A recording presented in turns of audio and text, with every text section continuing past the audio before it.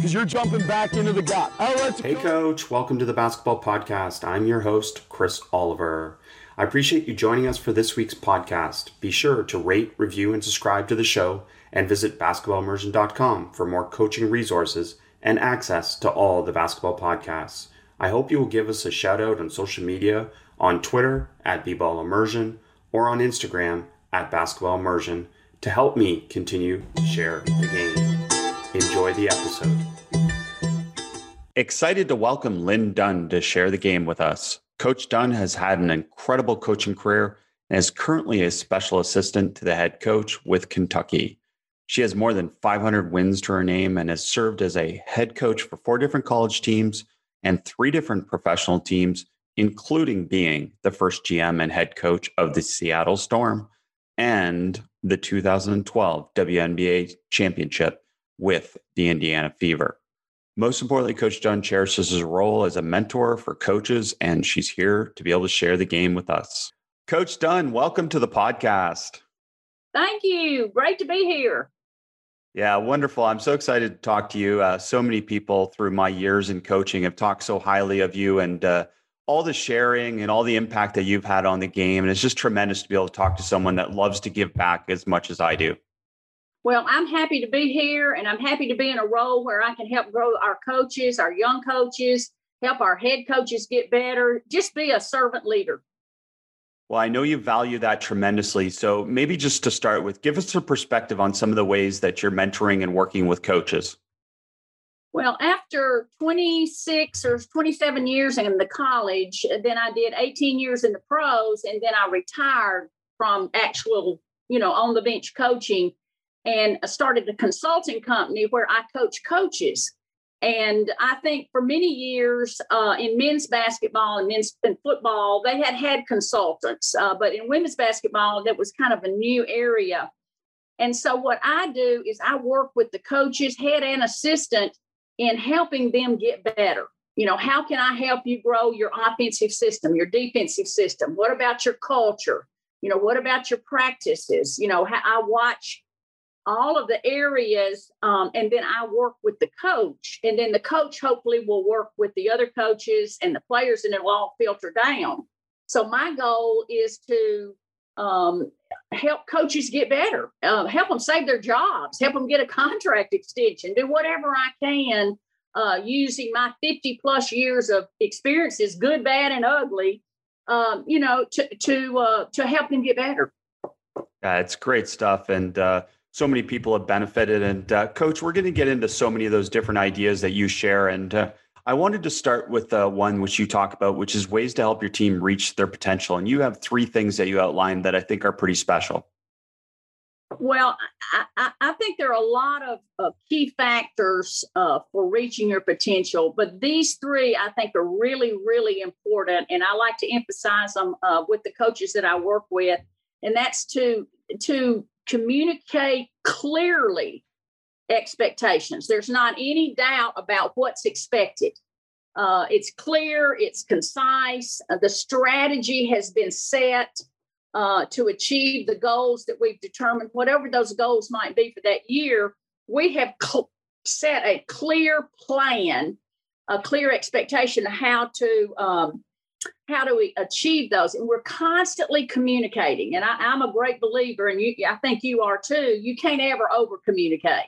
You can't ever say thank you too much, and you can't ever rebound too much. And so I think the same way with communicating clearly what the expectations are. Here's what we're going to do, and then how we're going to do it. I think a lot of coaches have a vision of what they would like to accomplish, but they don't have a plan to accomplish it.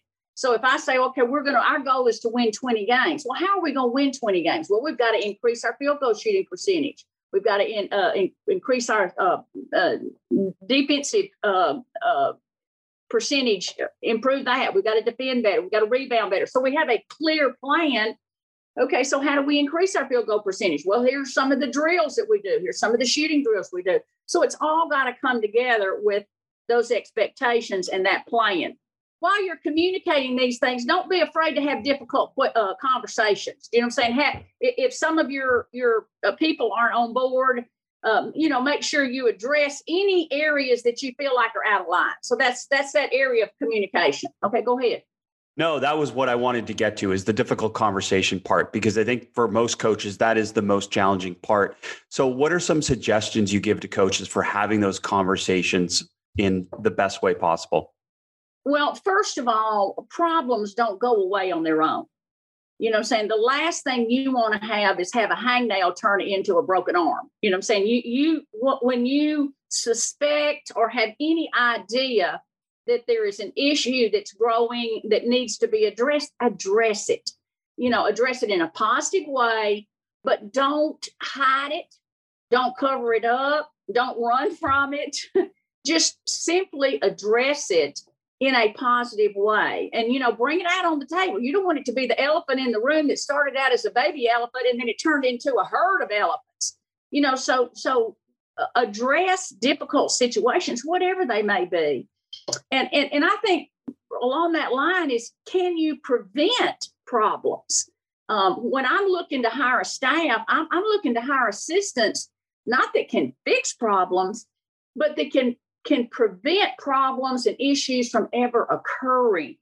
And so that's a real nice trait, that they anticipate and they clearly see there's a potential problem here. But please don't not discuss them, and you may find out that once you've talked through it, listen to the problem. Listen, ask this, hey, say, what is this situation? Share with me your thoughts and listen. Don't be thinking about a solution. Listen and be open-minded to, there's 3 or 4 possible solutions to every problem, maybe 5. So, but yes, you must, that's all part of communication to help your team reach their potential. And I think sometimes when we ignore a player that has a problem, we ignore a coach that has an issue, a support staff, it could be something in the training room. Then the next thing you know, it bites us in the ass. And then we think, gosh, why didn't I deal with that? So communicate expectations clearly, have the difficult, the conversations. That's a real key to being able to reach your potential. And then I think the second thing that's a real key is provide immediate feedback. People want to know, coaches, players, everybody, the corporate world, how am I doing? How did I do that task? How did I follow through? Give me positive and give me critical critique. Give me both. I need both. I need you to tell me what I did well. I need you to, and don't wait 4 weeks. Oh, I forgot to tell you what a great job you did on that project. Well, I've assumed that I didn't do because I never heard from you. So immediate feedback is really, really important, and be consistent with that. Consistently give feedback. One of my roles is to watch I watch practice, every practice with one of the teams that I work with, and I write up immediate feedback. Here's what I saw good. Here's what I saw okay. Here's where some areas that need to improve. I don't wait to the end of the week to give that feedback. So give immediate feedback, positive and critical. We need that. We need encouragement. We need feedback. We need praise, but we also need criticism. How do you get better if you don't address an area that's weak? And then show you care. I think when you give immediate feedback to something, hey, great job, way to go, thank you so much. That's an indication that you care about that person. It's a way to reward people. We always know that immediate feedback, we like rewards, we like praise, we like a pat on the back, we like more money, we like titles. But think of ways that you can provide immediate feedback on a consistent basis. Everybody wants it. They need it. They deserve it. They want it. Just do it. Just make it part of who you are. And I think that helps with your culture too. That's a real key piece of building a strong, consistent culture, that you are providing feedback, that you do take the time, that you do care enough to give that feedback. So any questions about immediate feedback, that area? Well, Coach, I just want to highlight one thing even from before, which is hiring staff that prevents problems. Just gold. Like that is absolutely it. Don't come to me with the problems, solve them or prevent them. Those are way better than getting to the head coach, right? Absolutely. And the second thing I want to jump on is this concept of immediate feedback, because I know you're big on how you teach, how you teach, how you teach. And so I want to get your perspective on that in practice, because I know what people are maybe assuming is what you're talking about is immediate feedback off the court. How are you handling it within practice? Are you still the believer in immediate feedback within practice as well? Absolutely. And I believe in immediate feedback during practice and after practice. I think now I don't want you to stop the drill, 24/7, but if you allow your players to do repetitions incorrectly, then they're not going to improve. So it's your responsibility to know how to critique and correct without disrupting the whole practice. And you made a great point about the value of your assistant coaches. There is nothing more important as a head coach who you hire and who you allow into your inner circle. These people are going to make you or break you. You need the very best that you can get. And so bottom line, practice is where everything develops that makes you successful or not. So you better hire some great teachers if you can. And if you can't, then at least hire somebody that's a sponge that wants to learn how to be a great teacher. If you've got 5 minutes to teach a drill, you can't use 4 explaining it. You've got 1 minute to explain it and 4 minutes to drill it. So I think that whole point of the staff, the coaches, who you elect, who you hire is so important. Do not underestimate that. And if you find out you've hired the wrong person, you've got to get rid of them. That's my speech on pulling the weeds. I think you saw that. You can't allow that to happen. So same in the college with making a mistake, or the pros with a draft pick or signing a player. You get a bad seed, that bad seed's got to go. So back to the immediate feedback, I think it's really important. If you don't stop the drill, that when the drill's over, one of your assistants pulls the player over and said, "Hey, you're traveling. When you jump stop, you're shuffling your feet." If I don't correct that, then they're going to jump stop, shuffle their feet in the game. It's going to be called a travel. It's going to be a turnover. And so that's my fault as a coach. That player wants to do what's right and what's best, but you've got to teach them. Don't assume anything. So that's very important. Correcting and what you do in practice. Practice is just so important. I mean, there's some important things, but I don't know of anything. The way you practice is the way you play. There's no question. And there's nothing you do more as a coach or as a player than practice together. So it's such an important part. Now, I'm going to circle back to that just before we do. And I want to ask you some more questions about staff as well. I want you just to complete the 3 things, because it builds into what you talked about, which is holding people accountable. Absolutely. Communicate expectations clearly, provide immediate feedback, timely, positive and negative, or I don't like to use the word positive and critical or critique or whatever. And then the third thing, really key for your team and all your teams. There's several teams. There's the coaches team, there's the support staff team, there's the players team, and then there's all of you together, is you must hold everyone accountable. You must first, though, hold yourself accountable. And so that's where you really build trust with everyone in your program. You talk the talk and you walk the walk. The quickest way to lose trust is say, here's what we're going to do, and then we don't do it. So they don't believe you. And so it's so important for you to hold yourself accountable. You empower the players to hold each other accountable. The best teams I've ever coached, I knew my leaders, and I'll use Tamika Catchings as an example, was holding the players in the locker room accountable. I didn't have to worry about what was going on in the locker room because I knew she knew the value of no, we're not doing that. Hey, you're not working hard, whatever it might be. So you have to train them and teach them the values of accountability. And do not underestimate how important it is to building trust, to building respect, to being a core piece of your culture. If you say, okay, we've got a great culture, we don't have a great culture, but you don't hold people accountable, and you're not going to have a great culture. I'm sorry, it's just not going to work. Accountability is a key part of a strong, sustainable culture. So those are three things I think are really important that don't have anything to do with an out of bounds play or a, end of the quarter play or a jump ball or whatever. But they're very important. Hey, this is Chris Oliver from the Basketball Podcast. It's that time of year again, and all eyes are now on pro basketball and the start of Major League Baseball season. BetOnline.ag has all the betting action. In the NBA, the conference races are heating up as teams prepare to make their run for the playoffs. And if baseball is your first love, BetOnline has you covered. If you love hockey, golf, MMA, and championship boxing, BetOnline has it all. Every sport, every game, every matchup. BetOnline has you covered for all the odds and real-time updates and is the place to be for all your sports betting needs. BetOnline is the fastest and easiest way to place and check in on all your favorite sports bets all the time. Head to the website or use your mobile device and bring home the game with BetOnline. Coach, have you heard of Locker Room? Locker Room is live audio-only sports talk. It's free to download and to use, and you can talk to me and other fans and athletes and insiders in real time. I'm now going live on Locker Room, on the Locker Room app, every Tuesday at 9 p.m. Eastern, where I'm going to have real basketball conversations.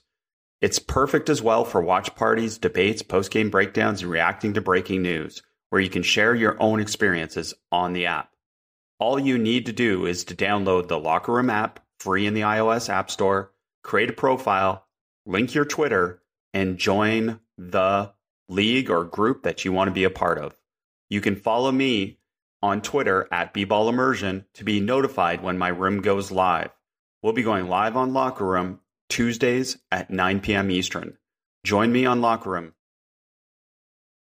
So important, and I'm glad you shared those with us. And I want to come back to something you said, which you corrected yourself, the difference between using criticism and negative. And it just struck me throughout your whole talk so far, how intentional the words we use are, and that we get a choice of the words we use and how we frame them for our team. And that would be such a huge difference, right? Framing things as criticism or needs improvement versus negative, which gives them a completely different connotation of what you're talking about. Absolutely. And Chris, that is a great point, because you have a choice how you phrase everything you say. And you can come across angry, you can come across compassionate, you can come across aggressive, you can come across positive while you are critiquing something. I have a choice when I say, God, that's terrible. You suck, or that's so negative. And so if I start my approach that way, then I immediately shut down. Everybody will. I like to start with, hey, I really like what you're trying to do there, or I think that's a good idea. Let me show you something that'll make you better. If you did this, I think it would be even better. I know you can do that better.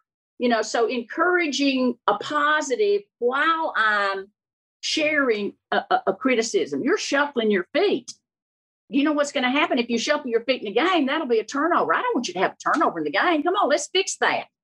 So how you phrase it, how you frame it is extremely important. And so when you're giving feedback, when you're trying to help someone, when you're trying to help a player, a staff member, how you approach them will determine whether they listen or not, or whether they're open. And now, if they trust you, again, this is really important. Not only how you say it, but is it coming from someone who is talking the talk and walking the walk? Because everybody, players, coaches, everybody, they want a connection and they want a relationship with who they're working with, and they want to be able to trust you. And I trust you because you follow through. And so you also make me better. You coach me, you teach me, you care about me. And so that how you frame it, you're exactly right, makes a huge difference. Two coaches can say the same thing, and that player listens to one and blocks out the other. This is great. And I'd love to dig a little deeper into your process of helping coaches, if we could, and use me as a case study, for example. As a coach, I had a hard time putting the competitive away and getting to the teaching, even though I knew I was better as a teacher than as a competitor. And that I imagine a lot of coaches have that problem with balancing their intensity with their intention to teach. Can you talk a little bit about how you would work with someone like me on that process? Well, I need a little bit more information. Were you a highly competitive student athlete? And that just doesn't go away. No. And I was around really competitive mentors, like during an era where they could do stuff where, you know what, as you progressed in coaching, you couldn't do that anymore. Yeah. That's too long. You're practicing too long, Yeah. That's in your DNA. That's in your DNA to be DNA. So I was the same way. I was so highly competitive that I was more competitive than the players. I couldn't understand why they weren't running through the wall. Well, that's not acceptable anymore. We don't run through walls, So you have to work at that. You have to work at anger management. You have to work at how you frame things. You have to work at getting your highly competitive nature under control. Don't let it control you. You control it. So yeah, it's a piece that you have to work at. And I think this is an interesting thought. Sometimes you find some of our great coaches were not great players. They were not, wild, crazy, competitive. They were a sub or they came off the bench, and they have a different type of approach because they weren't a wild, crazy, competitive, nut on the court. So you really have to work at something you think is adversely affecting your ability to be the best coach you can be. And sometimes it's toning down your you don't want to give it. Oh, no, you want that. And you want to send that message, and you want to instill it every day with your energy and your effort, your attention to detail, but it can't be out of whack. Balance. Balance is the key. Balance is the key in everything, in your personal life, in your professional life. In your offensive system, we've got to have 3-point shooting. We've got drives to the rim. We've got to post up. We've got to have balance. And so that's the same way with your approach, being highly competitive. Address it. I know it. I'm going to have to work on that. I'm going to have to be aware of that. And ask for help. Ask somebody, how am I doing? How am I doing? And they may say, not too good. Yeah. And I wanted to jump on that. And really for me, I did change it over time for sure. So, and I was getting your perspective maybe on how would you help a coach become aware of it? And I'm guessing from your conversation here that it's just as simple as making sure they understand they're doing it and becoming aware of it. And then, as you said, and I've seen this in notes of yours before, ask people for help. That's really hard for coaches, isn't it? It's huge. And let me tell you something. Do not assume that a coach is aware of areas that are weaknesses. Do not assume that. That is not fair. It's not true.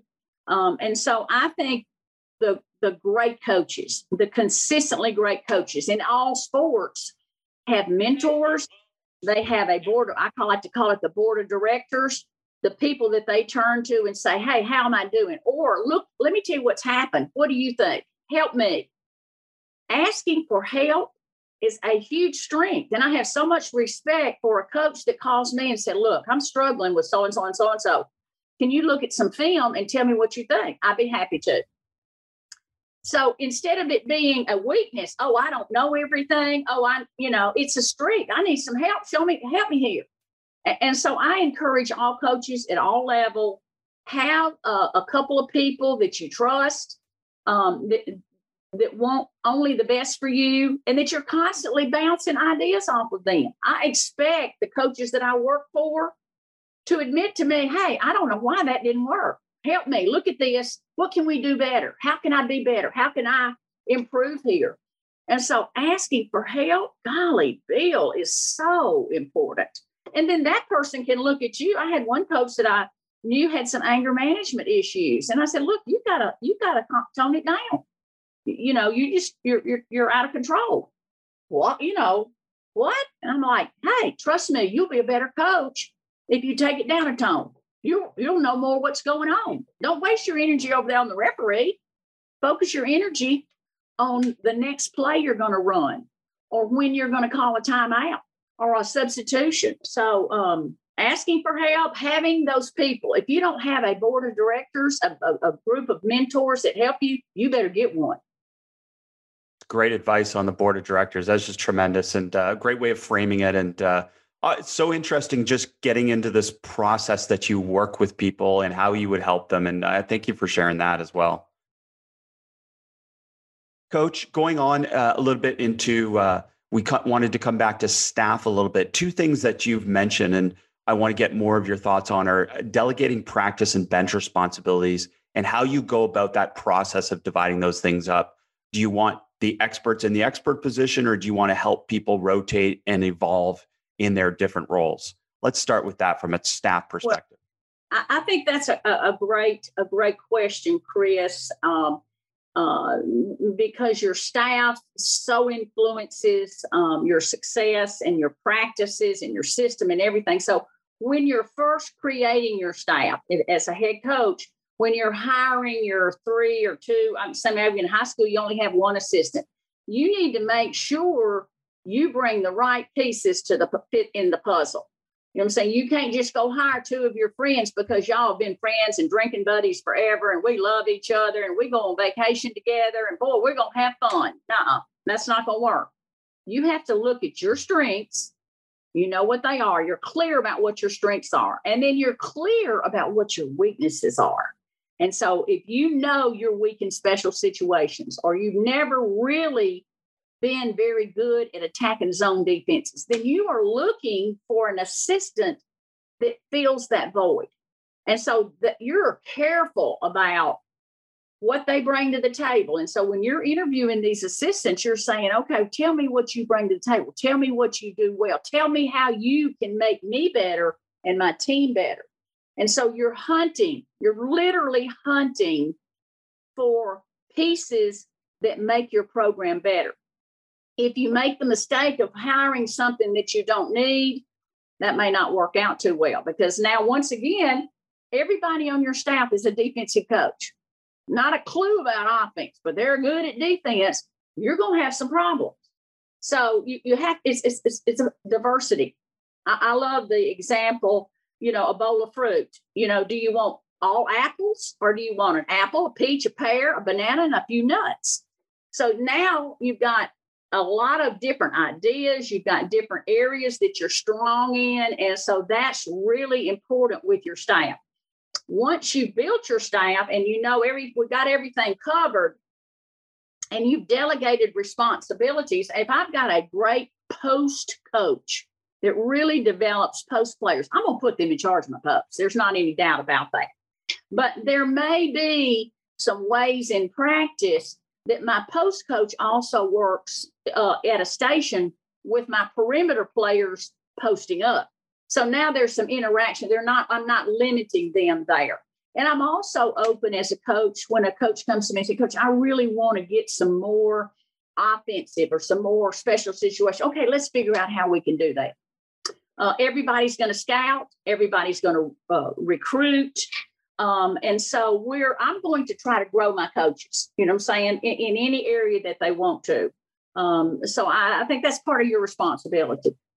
Absolutely. And, the thing that you're talking about giving ownership to your assistants, and the part that I want to dive into a little bit is how do you then coach them? Because that's also, as you said, part of your responsibility to help them develop. So is it a different process than working with players, or do you frame it the same way in terms of developing your staff after, say, they did a drill? Well, I think the word you used, ownership, it's really powerful. I like the word ownership, and I like the word empower. And so I have to give ownership to an assistant in a particular area, and it has to be theirs. They have to feel like, they're not renting that, they own it. And so I have to empower them. But at the same time, I have to be aware of their strengths, their experience. I may give ownership to someone that needs, some help and support and, some tutoring as we go along. But I do meet with that assistant about that area and say, show me what you're going to do. Show me your teaching progression. Show me your lesson plans. Let's make sure we're on the same page. unless it's somebody that I've worked with for many years and we've already got it. We're rolling. We just pull out the practices that we used last year and tweak them a little bit because they all work. We won. Why mess with a 30-win season? We know what we need to do. I might give them a little bit more flexibility, a little bit more. I can go down on the other end and not worry about it. But I have to help them grow, help them teach. And if I notice an area that they're falling short in, maybe they are talking too much in their drills and wasting time instead of the drill working. Or maybe they're trying to use too many new drills. That's a real problem for assistants sometimes. I think they think every day we need a new drill. And so every day we're wasting time teaching the drill instead of using the old drills. This is really important. Use the old drills and tweak them. Use the old drills that the players already know and put a twist to them. And now you've saved time. The players can get it just like that. And you've worked on another piece that needed work on. And I'm a big in that the word time. We could talk about time and how valuable that is in a whole nother podcast. But ownership, I'm not going to micromanage. I'm not going to micromanage them. I'm giving them ownership. But I want to see what you're doing. I want to see this is week 1. This is what I'm doing in my individual position work. This is what let's do. I want to see it. This is great, Coach. And old drills and tweak them. That's very dear to my heart. Like it's really a simple process, right? You create a situation and then you continue to load it with challenge in different ways, use constraints or however you want to phrase it. And you can challenge players with the same drill in so many different ways. And the other part that I love that you connected to, and I want you to get deeper into this, maximizing time on task. The number one way to increase learning time is to decrease teaching and management time, right? So for you saying that's absolutely every part of what you're talking about. Simplify your drills so that you can teach, or so your players can be more active learning by doing. And that whole area of drills, because when you say, okay, how do we get better in practice and how does that carry over to a game? It's actually what you do with your practice time and maximizing that drill, and this is really important. And a lot of coaches, and I watch practices, and I've watched a lot of practice, they do a drill for 5 minutes and they only worked on one thing. And I'm like, oh, what a waste of time. What a tragedy. Every drill you do, I don't care what it is, at least 3 things are worked on. And I call it multiple drills. Now, in that 5 minutes, I may have improved passing, ball handling, and shooting. Whatever it is that I need work on, I'm gonna make the drill as heavy with skill as I can. And then I'm going to repeat it. And maybe the next time it's, like I said, it's tweaked. We get repetition. But I am squeezing every ounce of growth and skill improvement out of that 5 minutes. I'm not wasting a second. If I waste a second, and that's a big thing I have with assistant coaches that I get, well, you wasted 2 minutes. And they're like, what's 2 minutes? I'm like, it's so valuable, because as the season goes along, we shorten practice. We can't go 2-3 hours. Now we're going to do it. And as you shorten everything, you have to maximize what you're able to suck and squeeze out of that drill. And that's why your preparation, what you're doing in the drill, how you're doing it, make sure you're doing it correctly, but make sure it's multiple. Make sure you're getting all you can get out of that drill. And is it a teaching drill, which is different from a competitive drill? We know in teaching, we're reviewing, we're fixing, we've had slippage, and then now in a competitive drill, it's all out. Here we go, full speed. So in understanding the difference, if you're doing a competitive drill and we haven't fixed the slippage, then all we're doing is reinforcing bad habits. So it's awesome, Coach. So I want to piggyback on your multiple drills, which I call mixing, and someone I know you value quite a bit, Doug Leavoff, refers to as interleaving.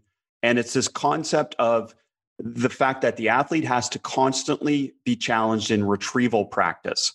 So they've learned something, And now you're mixing it with other things. So it's not just this one thing I have to focus on. It challenges them to retrieve it, which leads to retention. Can you give coaches an example, if you don't mind, of a multiple drill?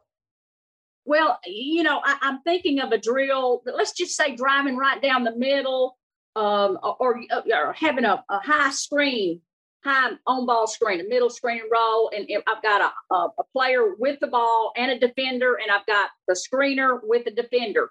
And so we've repped several times, how to use the screen, how to take my man into the screen. We've done repetition. So, I'm reading the defense. I'm setting screens. I'm using the screen. I'm reacting to what the defense did. And so we drill it in a repetitive way. And then I go all the way to the rim and score. So I score my defense. But we've taught how to do it. And then what I'm going to add to it, and this is a good, really part of what we're talking about, I'm going to add decision making to that drill because it's not rote. Okay, when we taught it, you knew exactly what was going to happen. You knew exactly what the defense was going to do. You know what you were going to do. Now you don't know what that defender is going to do. Is that defender going to jump out and trap you? Is that defender going to sag back? So what I've added to the drill, same drill, but now I've added the challenge of you making decisions. And so it's a multiple drill with multiple skills, offense, defense skills, but I've also added some decision making. And this is really important because when coaches say, well, gosh, our decision making is terrible. We turn the ball. I said, well, it's probably because of what you're doing in practice. If your players know exactly what's going to happen in every drill, they never have to make a decision. There's no surprise. There's no adjustments. Then how can they grow? How can their decision-making grow? And so I think that's really, really important. The teaching part, the use of time in your drill, the multiple drill, and then, of course, making it a decision-making drill. I'm so glad you talked about the decision-making component because that's huge. And the part that obviously makes it even easier to have decisions is playing offense versus defense, right? Like it's the simplest way to make sure we have decisions. And all of these drills that you talked about that are like on air and void of decision making, ultimately, that's just a perfection drill. And as we know, perfect is not learning. We don't get better. I was working with a team that was really good in the two-man game unless somebody iced them. And when somebody iced them, they just fell apart because they didn't know how to deal with icing. And so that decision-making moment hadn't been put into a drill. And so if somebody iced them, you know what they did? They just didn't run the two-man. That was the answer because we don't know how to handle it. And it's like, ooh, okay, well, you're going to see icing. And if you love the two-man game, you better come up with it and drill it. Just drill it. And then I realized some coaches are like, well, I don't know what to do. Well, then that's where you have to invest time. Ask for help. There's a million clinics of how to attack downing or icing or whatever. Watch an NBA game. They do it every night. So you need to grow. And so when you're through learning, you're through. And so if you don't know this piece of the game, then you go find out. You go learn. You get better. Yeah, absolutely. Great stuff. And I'm curious then, having watched a lot of the NCAA women's games this year and tournament especially, are you thinking that in the future, more icing and more drop coverages are coming into the women's game? It's certainly WNBA, NBA, that's the norm now.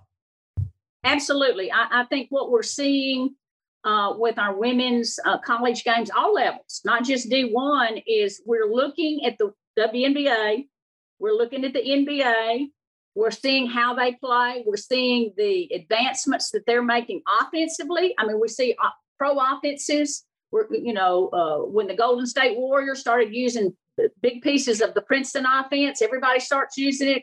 Tara Vanderveer at Stanford went over and met with the Warriors and picked up a lot of her offensive system from them. And so, yeah, we're copying what we see. And the little girls are copying the big girls, and the little boys are copying the big boys. And so defensively, icing and downing is part of the college game. And I'm starting to see it in high school. And so if you run a side 2-man and this team always ices on the side, you need to know how to attack that. And there's simple ways to attack it, but you have to rep it, and then the next thing you know, you go over there and instead of icing, they trapped you. Now it's a decision-making situation. So mix it up, get better, use that drill.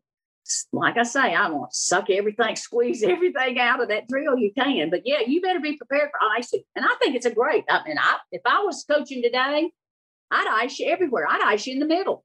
And the NBA does ice you in the middle. You get over this a little bit over this way, they're not letting you. I'm not going to let you use the screen. You're so good at it. You're not happening. Yeah, it's going to be fun to watch as the stuff trickles down. And the one thing that I think will always be a holdover in the women's game, which is enjoyable to watch, is post play. Post play can still dominate in the women's game. And there were so many creative ways that coaches did a great job of getting the ball into the low post. And then that seal to score off of a high-low or a low post seal, that is still very relevant in the women's game, isn't it? Absolutely. I think predominantly in the women's game, and I'm still seeing it in men's college too, is the 4-out with a 1 dominant low post player. And that low post now is coming up to the pinch post area. We're seeing them maneuver some down there and then get back down there, or come out and set a 2-man game and then get back down there. So, yes, it is still a part of our game, and we're seeing little big screens to get them open. And we're even seeing big wings go down and post up a smaller wing. I thought Stanford there pulled away at the end of the championship game when they sent the Jones kid down to post up. She's a big wing, and she scored a couple times in a row. Game's over. And so the low post up around the basket is still a very effective way, in both men's and women's college, and still in the WNBA. Now we're seeing it less in the NBA, and I'm kind of surprised that we don't see it a little bit more, because they have the defensive 3-second rule, in the pros, so you can't just camp down in there. But for whatever reason, the fives want to float around the 3-point line and just shoot threes and be guards. I don't know. It's interesting. Well, it's analytics, I think. And that's why I kind of asked that. And I always reference the WNBA and women's college. And as you said, some men's college teams are still doing it.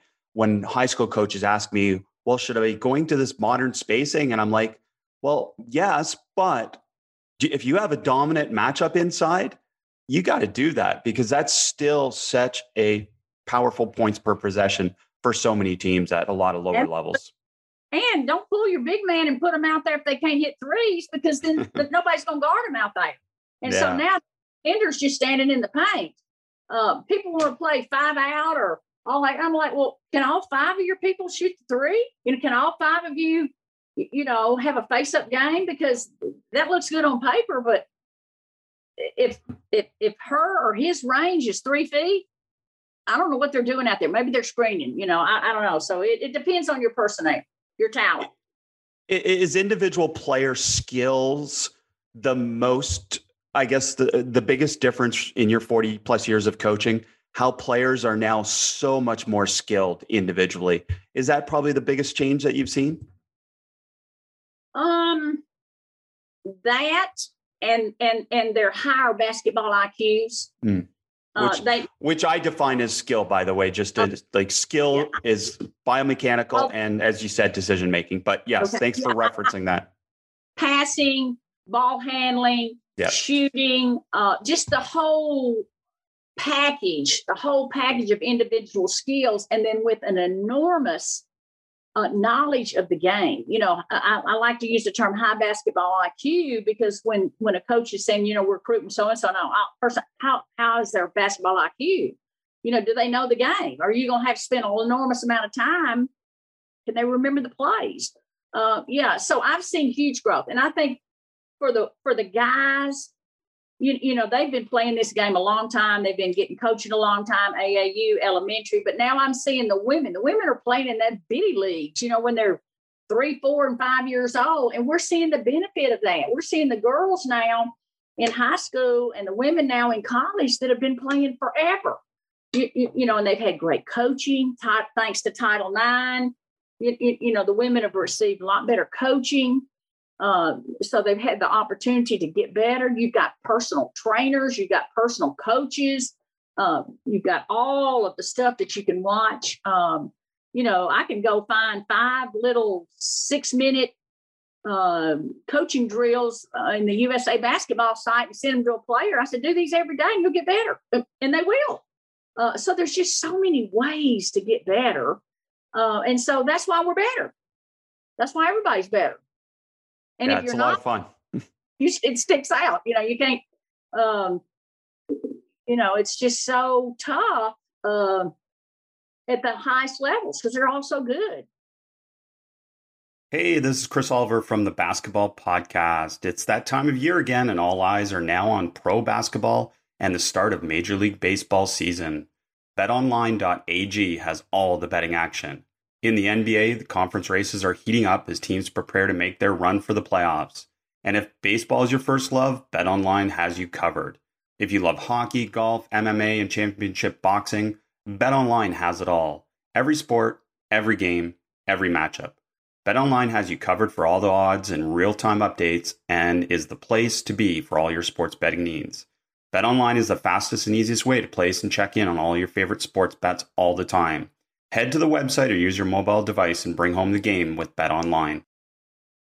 Coach, thanks for supporting the podcast. I'm so excited to share this with you.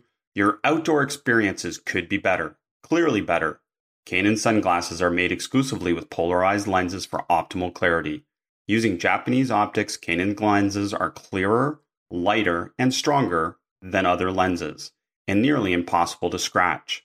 With frames handcrafted in Italy, Kaenon sunglasses elevate your experience outside with a degree of clarity beyond your wildest imagination. Coach, I have a pair and I love these, and I want to share this exclusive code with you. KaenonCast15 at Kaenon.com to receive 15% off your first pair. That's KaenonCast15, KaenonCast 15, Kaenon clearly better. So good, and it's fun to watch, and it's fun to be around players that are skilled as well. And I know it's more enjoyable for players when you're skilled, so it all makes sense. Coach, while we have your sorry, go ahead. Those plays work better too when you're skilled. Well, and great. Now we got a segue, Coach. So I wanted to, because you shared a special situations checklist with me, and I don't want to go through the whole checklist necessarily, but I do want to get into some of the topics that you raised, which I thought were excellent. And the first one I just want to get into is make sure you time all your plays. Can you talk about that process of timing plays? And I think you're referencing specifically special situations. Absolutely. And I'm glad you brought that up because that's one of my areas. If somebody said, what area do you really love? Well, there are a lot of areas I love, but I've always been attracted and kind of addicted to special situations. And I love to film clips, NBA, WNBA, college, of last minute situations where, they either won or they didn't win or, fouls to give, all that type of stuff. So I love special situations. And so one of the things that I think is really important is whatever special situation you're doing at the end of a quarter or at the end of a half or the end of the game, or even, in an out of bounds play, awareness of the clock, the time, the amount of time and the awareness of the clock, because you want to make sure you have enough time to run the actions that you practice. You don't want to run this action and you had to use a different option because the first action was denied, and you ran out of time. So I like timing anything that's related to the clock like that, and knowing, okay, if it's the end of the quarter or the end of the half and there's 15 seconds on the clock and I want the last shot or no shot, when do I start the action? And why do I start it there? And that's a real fun teaching thing with your players. And I'm big on blending special situations throughout the practice. Traditionally, coaches have a problem with putting special situations at the end of practice and it gets cut. And so they never work on special situations enough. So, okay, don't do that. Blend them throughout the practice every day, some type of a special situation. And it doesn't have to be 10 minutes. It can be 14 seconds, blue and white. We're tied. One foul to give, one timeout for both teams. Let's go. And then I love that. Yeah. We go get a drink of water. And then later on, after shell drill, we do something else. Again, that comes back to what you talked about with multiple drills. That's mixing. That's causing them to stimulate their retrieval practice to remember the play or to, again, refocus and execute a play at random times. So I love that simulation of blending it into practice. Well, and the other way to blend in some special situations is play a 4-minute mini game. You don't have to play 10 minutes or 20 minutes. Okay, you're going to play 4 minutes. It's the last 4 minutes of the game. And so that last minute becomes special situations. So you've gotten or maybe it's a 5-minute scrimmage, but you've gotten some of your scrimmage area, live scrimmage. It's real. You're keeping score, but down the stretch now, it's a 2-point ball game. And so now we're playing like a real game. And so I've got an assistant coach coaching one team. I've got an assistant coach coaching the other team. They're getting some experience coaching and making decisions. They've got 2 timeouts. They've got 2 fouls to give. They're talking with their players about how to take advantage of that. So we're practicing what is going to happen in a game. I can watch a game. You can too. And that team hasn't practiced special situations at the end of the game. It's just a cluster. It's like, what did they do? And then you think that they've not practiced it. You can just tell, and you can tell the ones that have. So going a little deeper with special situations, you referenced when do you like to shoot the last shot as you're talking about the timing of the plays. So I want to get your perspective on that. And then building into 2-for-1s. And what is your philosophy now in 2-for-1s? Well, let's talk about the last shot. Of course, we play quarters. High schools play quarters. Of course. Pros play quarters. And you have shot clocks. And we have shot clocks. And so the only people that are behind the boat here are men's college basketball because they need to go to quarters. I don't know what they're doing, but it just don't go down that path. But anyway. No, let's not go down that too. And advance the ball in the last 2 minutes, FIBA. You guys do the 1 minute, but the game would be so much better doing that, right? Gosh, it's wonderful. And I love that part of the game. And the players love it. The fans love it. Who doesn't love it? So anyway, back to the end of the quarter, I'm of the philosophy that I want to end the quarter taking the last shot if I have possession of the ball. And so I have to practice that. I don't want you to have the last shot and you hit a big 3 and now the momentum swung over your way.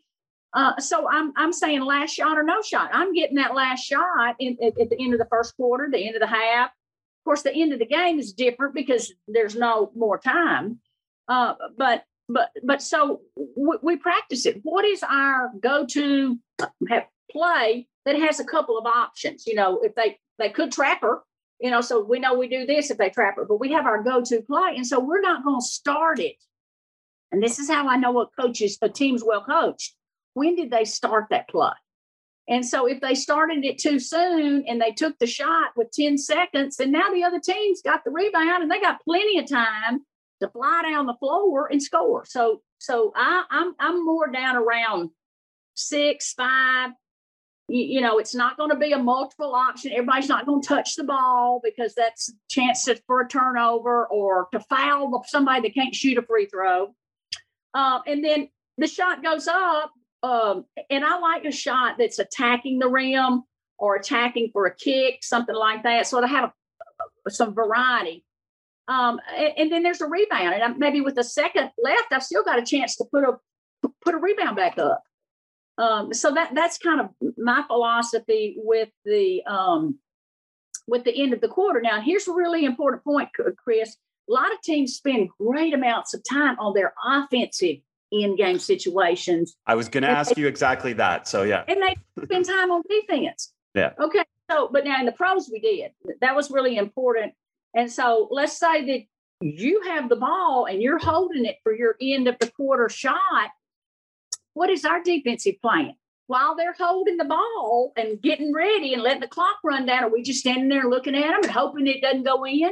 Have we made an adjustment, or do we already know? Okay, guys, let me tell you something. When this starts, we're sliding into a 2-3 zone. She is not getting into our paint because we know that's what she wants to do. Or we are trapping if they're using an on-ball screen. They always use an on-ball screen. So I don't care what happens. We're trapping her, make her be a passer. So we have a defensive plan. We're switching everything. We might have gone to our green defense, low shot clock, in quarter. We may go green, which means switch everything. So we have practiced in-game situations or special situations on the defensive end because sometimes we forget to do that. Inline, sideline, out of bounds plays, we spend a lot of time on the offensive execution. Well, what's your defense? What's your inline defensive system? What's your sideline defensive system? And have you practiced it? So I would encourage coaches to make sure you don't want to get to a situation where the game's on the line and you've got to defend at the end of the game. And it's going to come down to, can you defend the low post at the end of the game? Are you fronting them? Are you behind? What are you doing? So make sure you practice both of those. Before you get to two for ones, I want to come back before you get to two for ones, because I'm glad you hit on this defensive piece.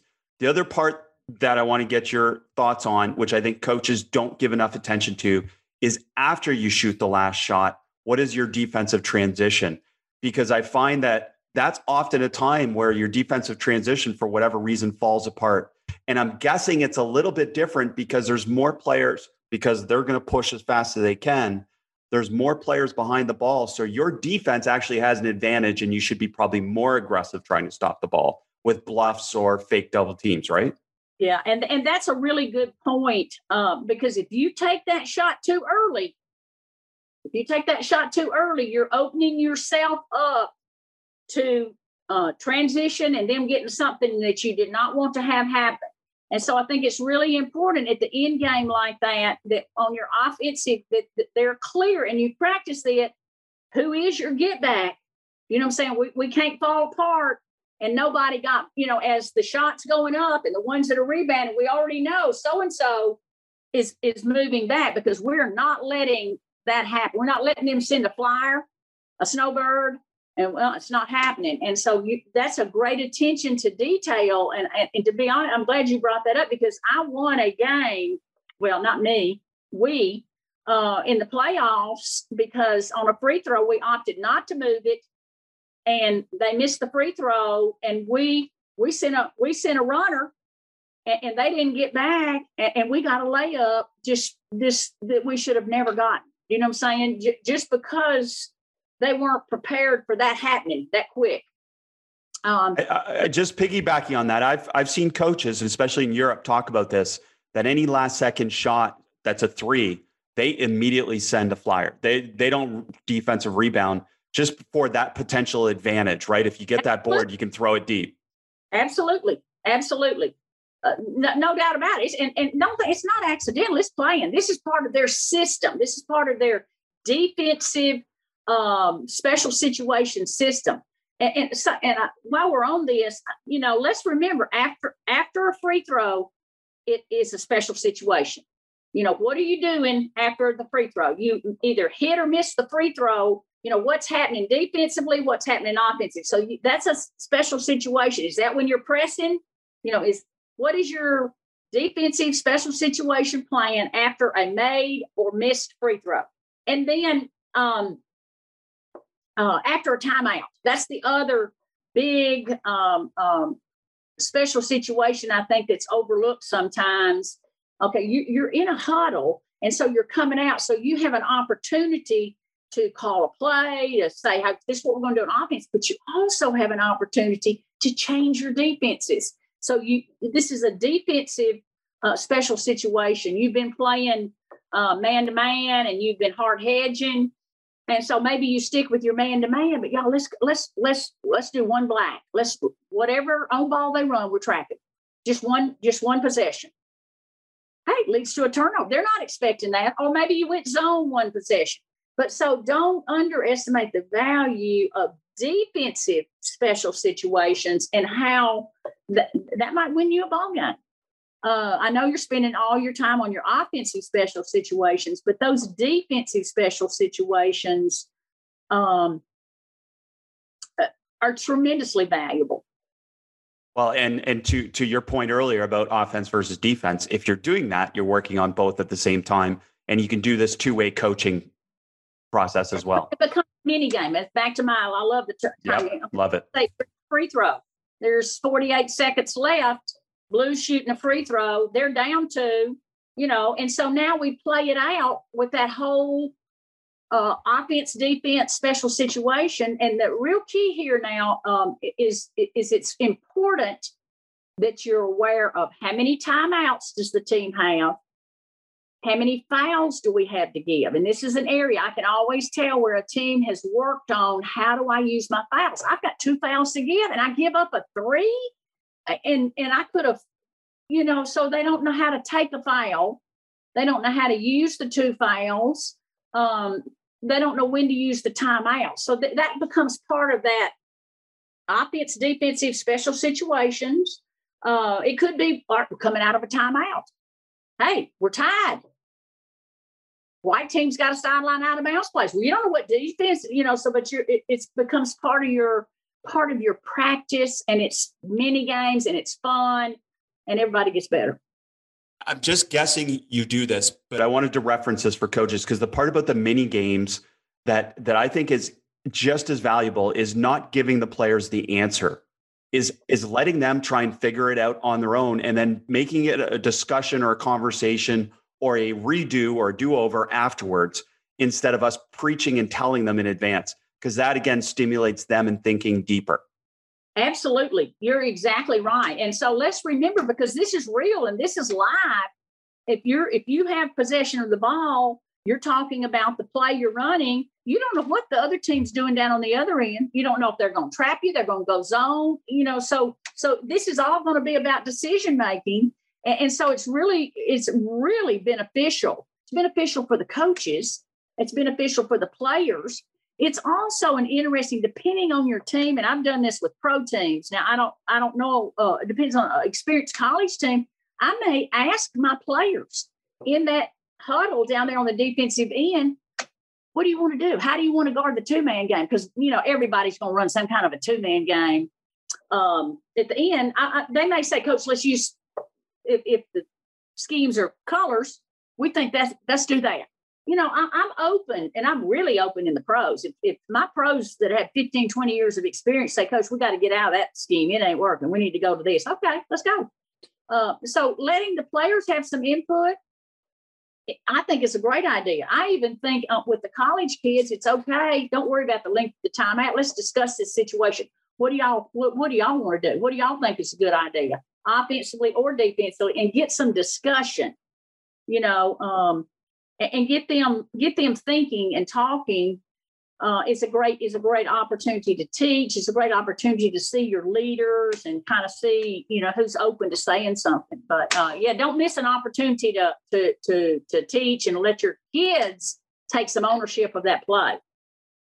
That's great. I know we've teased this a little bit, so we got to get to it, Coach. The 2-for-1 strategy. What's your philosophy on the 2-for-1? Well, I love the 2-for-1. I think it's a great special situation. The only problem that I have with it is my time. Do I have enough time in my practices to invest in that particular situation? Because it doesn't happen very often. And so what I've done with my special situations is I've ranked, okay, here's the things that happen the most, the next things that happen the most, the next things that happen the most, the next things. And so my time goes with 1, 2, 3. And so right down here is 2-for-1. And so I may not have the time to invest in that because it's not going to happen very often. Now, if I have a veteran team, we may play a mini game, a 2-for-1 mini game, because they're bored, they know they're good. And so we can play with that and we understand, okay, we've got to get a shot by this time. You know what I'm saying? We got it's whatever, what a 30-second clock, it's 46 seconds. You can't fool around. However, we're not going to take a bad shot. Now, some people think, oh, it's 2-for-1. I got to jack up a shot. No. You have an action that gets you a quick, good shot. A quick, good shot. And guess what? If you're in bonus, attacking the rim is always a good, decision. But we're not going to take a quick shot so we can do the 2-for-1. It was a bad shot. It's got to be good. It's got to be high, high percent of good shot. We drove in it. We kicked it into our post, pinned away, and here she came across, got a 3. That was a 4-second action that we practiced, that we like, but she wasn't open. Well, she's not going to shoot it just because we're trying to get a 2-for-1. So understanding what you're trying to get, because you're going to get the ball back. But that's really important. But if you don't, be careful. If you don't practice it, don't do it. So I want to get your perspective on that priority list a little bit, because that's so important. Look, they're all important, but some of them are more important based on the time you have, especially as you move down to high school and youth level, where you might have less practice time, less walkthroughs, whatever it may be. So can you give us a little perspective on some of the things that are the most important, and maybe some of them that would be a little lower priority? Well, how many out of bounds plays are there a game? And chart them. You try. I think somebody told me that you can figure there's going to be 16. And, it depends on the league you're in, because some take it out on the side all the time. In the pros, we take it out down underneath a lot. So it just depends. I mean, college, women's college. So wherever there's a lot of action. So if there's going to be 16, or an average between 14 and 16 inline out of bounds plays a game, then you bet that tells you you're going to spend time there. There's going to be 3 times you in the quarter, so that's not near as high as your out of bounds plays. So I've got out of bounds plays end and side as a priority. Special situations, offense and defense with out of bounds plays, not any doubt about it. That's a priority. There's going to be timeouts. So ATOs are right up there. There are not as many ATOs as there are sobs and bobs, but there's enough that we need to be prepared for those. Free throws. There's going to be free throws. I'm sorry. After free throws, offense and defense, that's up there in my special situation. So those are probably the 3 that garner the most attention, because they're both offense and they're both defense. And then probably on down there is in the quarter. I mean, in game, stay close. I always tell my players, stay close. We're going to win. Just all we got to do is stay close, because we're prepared. And they believe that because we practiced it. We practiced it. Stay close. We're going to win. And when we're in a close game in the pros, we're going to win. I said, I know. We're ready. We know what we're going to do offense, do defense. So the end of the game there's right up there with my ATOs, AFTs, and bobs and sobs, because there's going to be an end of the game. But sometimes you win, it's not even close. But you want to be prepared. One of the areas that I think sometimes is a special situation that might get overlooked is when we were behind and we got to score quick. We're behind, we got to score quick. And so having a plan, okay, we're behind, we don't have a whole lot of time, we got to score quick. And so I think that's worth spending some time on, but it's not up there with my other group. The other special situation that I think is important that gets overlooked is star defense. Because that's that to us, yeah. Really, Explain that to us. What's star defense? Well, that's not really part of it's out of the ordinary. You've got a player offensively that's just killing you. I mean, and it could be a low post or it could be a perimeter player. And so you've got to do something or that star player alone is going to beat you. And so we all know boxing 1, triangling 2.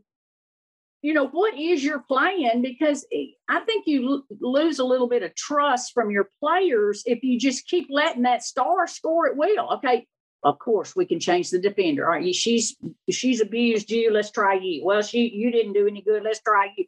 Nobody can guard this player one-on-one. And so thinking about, okay, we do have a plan to make her a passer. And what is it, a trap? Okay, we don't trap her. We're going to make her give the ball. Well, where's the trap going to come from?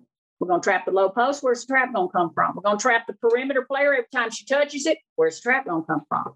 So I think it's valuable to have a plan to disrupt the star player inside and outside. So I may need to know how to double the low post, and I may need to know how to trap the perimeter player. I think that should be in your package as part of your special situation. Now, you're not going to spend as much time on it as you would the other things, but let's say you're coming to that week. Okay, on Friday, we're playing, and she's, ooh, wow. And so you review that and you're prepared for her, because can she single-handedly beat you? Yes. Now, if she can get 30, and you could, there may be the flaw. I don't care if she gets 30. Now, if she gets 50, we got a problem. But you're prepared for it, and your players respect you and trust you. Hey, we're prepared. We're ready in case this happens, and we know who's trapping. So that star thing, I think, is another area that sometimes gets overlooked. Yeah, absolutely. Yeah, tremendous. And Coach, such great points throughout. Why are some teams better than other teams in special situations, in your opinion? They really value it. The coach absolutely values knowing that if we are skilled and we're prepared in special situations, it's going to help us win a game. It's going to help us win games.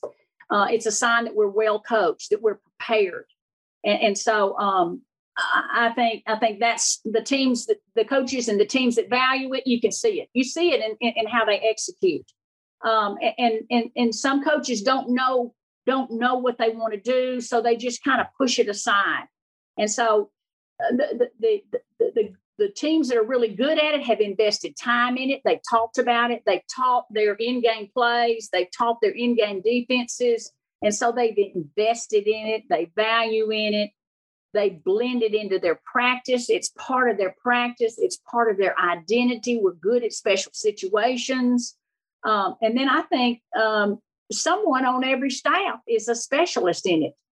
I think there's someone in that staff, and it could be the head coach, it could be one of the assistants, has really decided that's I watch. Who's diagramming that play over there? It's not always the head coach. Who's talking about the defense? It's not always the head coach. So I think those things come into play when the best teams are the best at special situations. Yeah. Coach, as you're talking about star defense and some things like that, it struck me how much I enjoyed watching the Kentucky women's team play this year, and watching a unique player like Ryan Howard play. She's just special. And I'm wondering what advice you give to coaches who have that one really unique talent like that, and then I'm sure many others in your career that you've coached. Well, there's no doubt she's gifted. I mean, she's absolutely gifted, unbelievably beyond her age right now. I mean, like I've said before, she's a pro. I mean, she's a professional player right now with her physical gifts, with her knowledge of the game, with her skills. And so if you have the opportunity to coach, some would say a once in a lifetime type player like that. If you're coaching the pros, it happens more than once, but sometimes in college it doesn't. You have the challenge of understanding that she's going to draw an enormous amount of attention defensively. She's going to be all types of defenses, the triangle and two, the box and one. She's going to be trapped. She's going to switch defenses, so you have to invest time in preparing her for all of the things that she will deal with that the rest of the players are not dealing with. And so you have to work with her there, prepare her for that so that there are no surprises. Know what you will do when she is trapped. And so that's so important because it not only affects her, because she has to be a great passer. Who is she passing to? You don't want her passing to somebody that can't hit the broadside of a barn.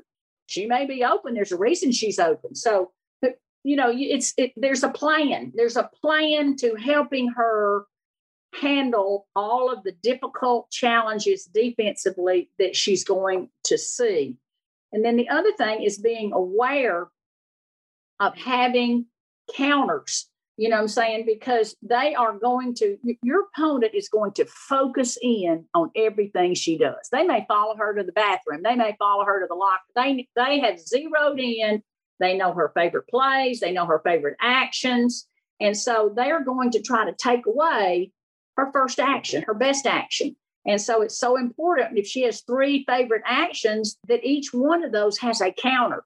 Okay, if I pass to the high post, I could cut over and set a screen on the wing. I could cut off the high post. Ooh, I could cut over there and set a brush screen. So you don't know which action she's going to use. So then now what is she? She's harder to guard.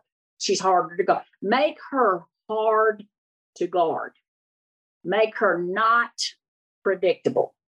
And then move her around. Move her around. She's inside. She's outside. If she stands over in the corner for an hour and a half, well, it ain't going to work.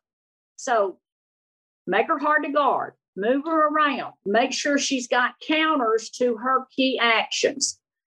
All stars have a package. There's a package of plays that are for them. When you've got a player like Ryan Howard that can shoot the 3, that can get to the rim, that can drive and kick, and can also post up. So she's extremely versatile. Use that versatility. Use it. And I think the other thing is, and this is one thing I love about Ryan Howard, she's very unselfish. Do you know what I'm saying? She's happy to create for others. She's happy to find the open person. And so that makes coaching her a lot easier. She's not trying to force the shot. She's not trying to create something that's not there. So that's a real plus because sometimes, star players are not that way. Totally. And just great to have your perspective on that, especially the fact that you acknowledge, and there's no reason not to, because everybody knows that we acknowledge that she has, or the star has, unique circumstances. And it's okay to acknowledge that and coach your team towards those unique circumstances. Because as we know, you can be treated equally, but not everyone is equal of talent. Well, not everyone's going to get to take 20 shots. Totally. Right. That's it. Basketball is not an equal opportunity endeavor. That's just not that way. You may get to touch it, but that doesn't mean you can shoot it. Such a great point. Coach, just so many amazing things. You've had an incredible career, WNBA championship, and so many amazing college and professional experiences. And I know it's ongoing. And just a big thanks from me and all the coaches for all the work you do in sharing the game and mentoring coaches. It's just tremendous to be able to talk to you. Well, thank you, Chris. And I hope you and I get back together again. I've loved every minute of this. We'll do that for sure. Thanks, Coach. Thanks for listening. Be sure to rate, review, and subscribe to the show, and to give the Basketball Podcast and this week's guest a shout out on social media to show your support for us sharing the game. And to stay up to date on all things basketball immersion, subscribe to our newsletter at basketballimmersion.com/newsletter.